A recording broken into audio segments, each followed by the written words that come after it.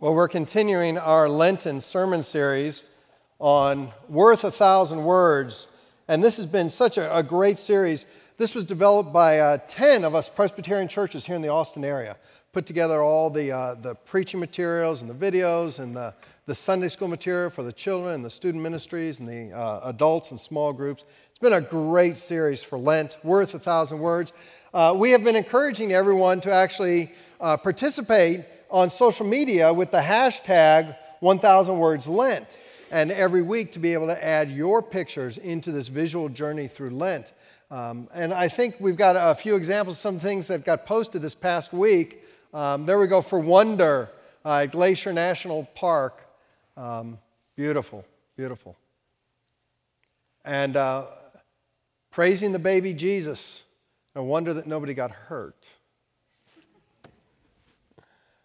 There we go. Rescue. Evocative images that make us realize both how precious and precarious life is and how much God is a part of our world and our lives, rescuing us and saving us and empowering us to be God's people. Today our focus is on destiny. What do you think? You think there's such a thing as destiny? Do you think our lives have a plan and a purpose, an intentionality about them? Or do you think it's all just random and happenstance and just the luck of the draw? Things happen as they will for no rhyme or reason. In our scripture reading today from John's Gospel, Jesus makes it quite clear that there is a plan and a purpose. He has a divinely appointed mission, a destiny, if you will, and there is nothing that will prevent him from fulfilling that destiny. I invite you to read along with me if you'd like. I'm reading today from the Gospel according to John, the 12th chapter, beginning at the 20th verse. Let us listen for God's word to us. Now there were some Greeks among those who went up to worship at the festival, and they came to Philip, who was from Bethsaida in Galilee, with a request. "Sir," they said, "we would like to see Jesus." And Philip went to tell Andrew, and Andrew and Philip in turn told Jesus. Jesus replied, "The hour has come for the Son of Man to be glorified. Very truly I tell you, unless a kernel of wheat falls to the ground and dies, it remains only a single seed. But if it dies, it produces many seeds. Anyone who loves their life will lose it, while anyone who hates their life in this world will keep it for eternal life. Whoever serves me must follow me, and where I am, my servant also will be. My Father will honor the one who serves me. Now my soul is troubled, and what shall I say? Father, save me from this hour? No, it was for this very reason I came to this hour. Father, glorify your name." And then a voice came from heaven. "I have glorified it, and will glorify it again." The crowd that was there and heard it said it had thundered. Others said an angel had spoken to him. Jesus said, "This voice was for your benefit, not mine. Now is the time for judgment on this world. Now the prince of this world will be driven out. And I, when I am lifted up from the earth, will draw all people to myself." He said this to show the kind of death he was going to die. My friends, the word of the Lord. Thanks be to God. Let's pray. Dear Lord, we do thank you. You never fail to bless us in the reading and hearing of your sacred word. We pray that it finds its home in our hearts this morning. Lord, I pray that your Holy Spirit would rest upon me, guiding my thoughts and removing from my lips any words but your own. That with faithfulness and with integrity, I might proclaim the wonderful good news of your redeeming love. Amen. So many, many years ago, when Betty Crocker started making prepackaged cakes in a box, They thought they had a brilliant idea. Let's make cake as easy as possible. And so all the people had to do was rip open the bag, pour it in a bowl, add a cup of water, stir and bake. It was a flop. No one wanted the product. So Betty Crocker hired a marketing advertising agency to figure out what was wrong with this amazing product. Why weren't people buying it? And what they came back with was that people felt it was, get this, too easy. See, back then, people took great pride in their baking skills. And if all you had to do was add water to it, they weren't comfortable saying, I baked this cake, because they didn't feel like they had really baked the cake. And so Betty Crocker went back and reformulated the recipe so that now you added some vegetable oil, 1 egg, and a cup of water. Suddenly, they couldn't keep it on the shelf. Everybody wanted Betty Crocker cake mixes. Who could have guessed that something would be too easy? A foreign concept to our culture today, I think. When now we can't even wait for the cake, we got to put it in the microwave. Jesus was never accused of soft-selling the gospel. Jesus was never accused of making things too easy for people. In our scripture reading today, we find Jesus and the disciples have entered Jerusalem at the beginning of what now we refer to as Holy Week. In these days leading up to the Jewish festival of the Passover, Jerusalem often swelled to 3-4 times its normal population. And the weeks leading up to Passover were very hectic and busy. There were preparations that had to be made, food that had to be purchased, things had to be done. And so the market would have been overflowing, the streets would have been crowded. It would have been a hassle just to go about your daily life when you have hundreds of thousands of guests in the city these days.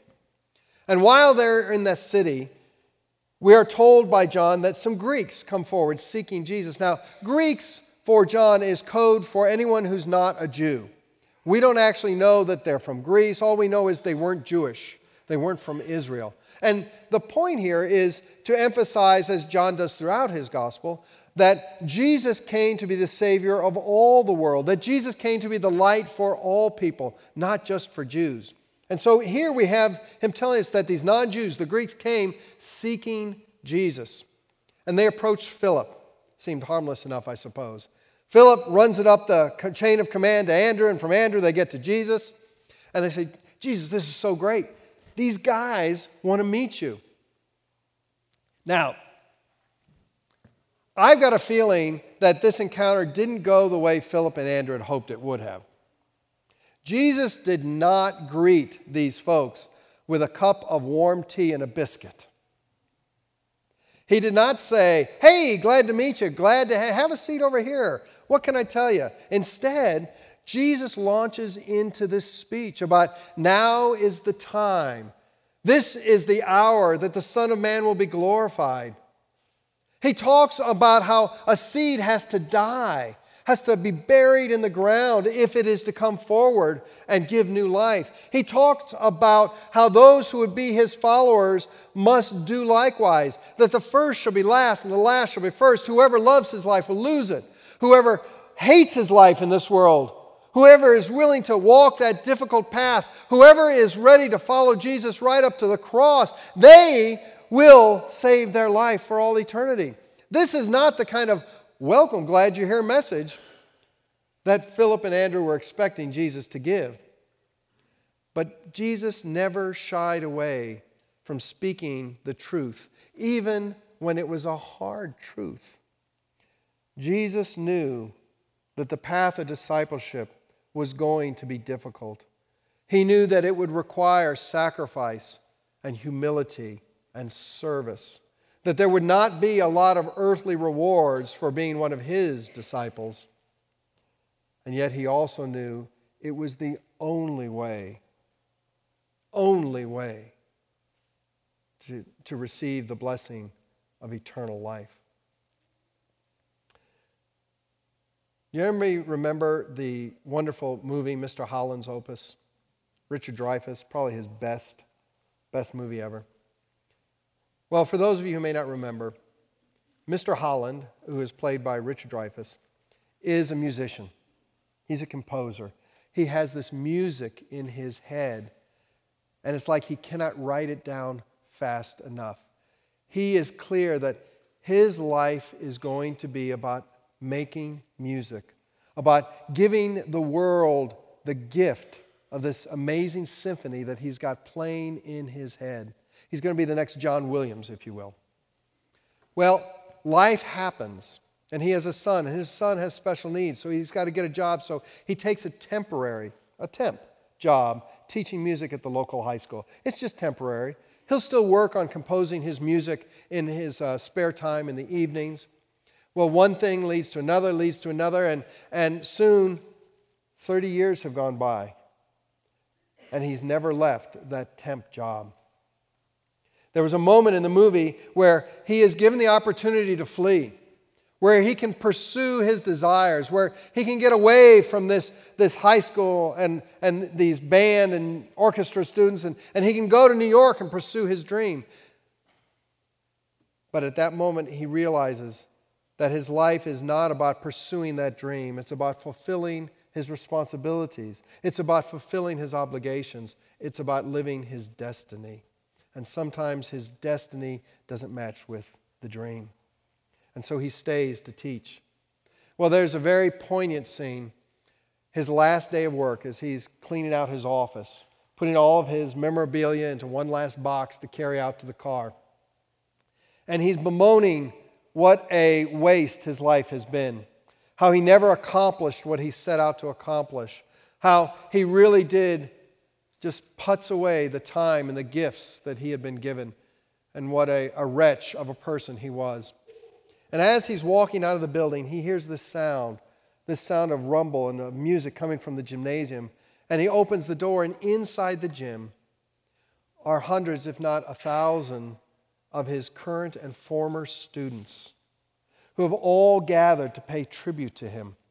And they escort him up onto the stage of the gymnasium where his current and former students all have their orchestra instruments, and they give him the baton. And one last time, he leads them in playing a symphony.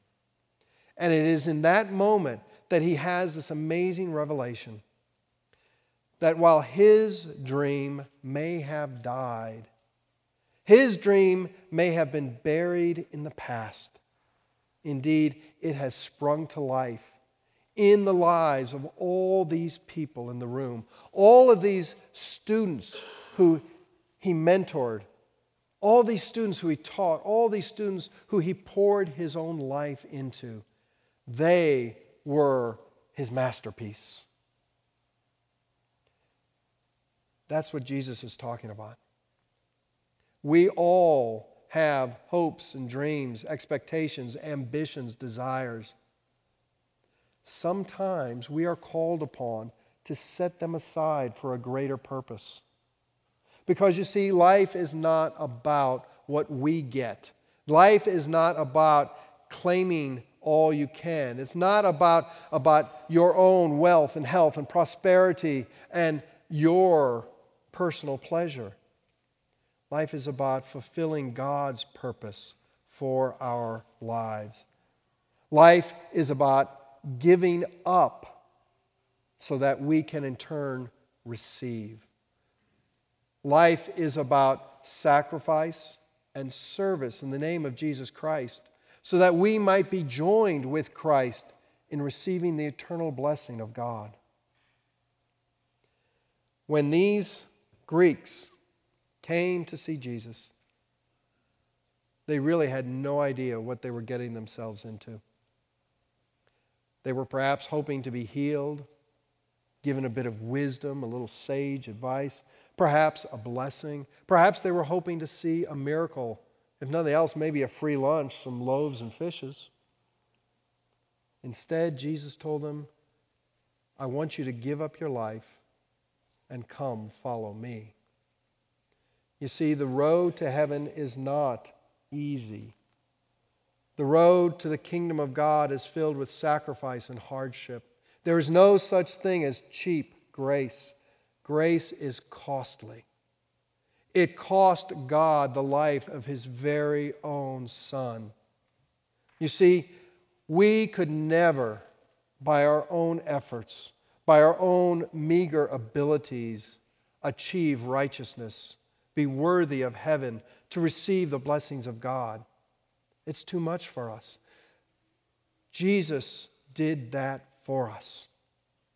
Jesus made the sacrifice. Jesus paid the cost.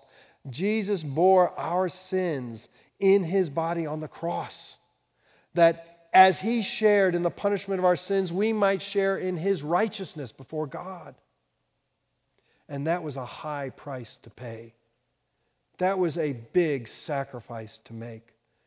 So don't ever believe that grace is cheap, or that love is free, or that being a disciple of Jesus is easy, because it's not.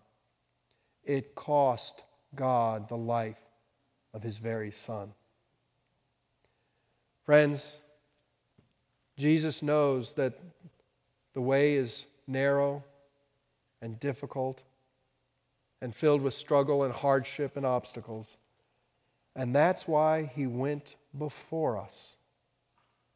And from the other side of the grave, from the eternity of God's heaven, with joyful arms, beckons us on to follow Him in the path of righteousness and grace. May we be faithful disciples in giving of ourselves, that the whole world might know that God sent His Son Jesus to be our way, our truth, and our life. Amen. When Jesus was in Jerusalem, the Scriptures tell us that He sat for the very last time with His disciples at the Passover table. They were reminded that Jesus once told them that in the kingdom of heaven there will be all sorts of people. Unexpectedly, people will come from north and south, from east and west, to sit at table in the kingdom of God. And my friends, for us gathered here today, this is our Lord's table. You are all invited to participate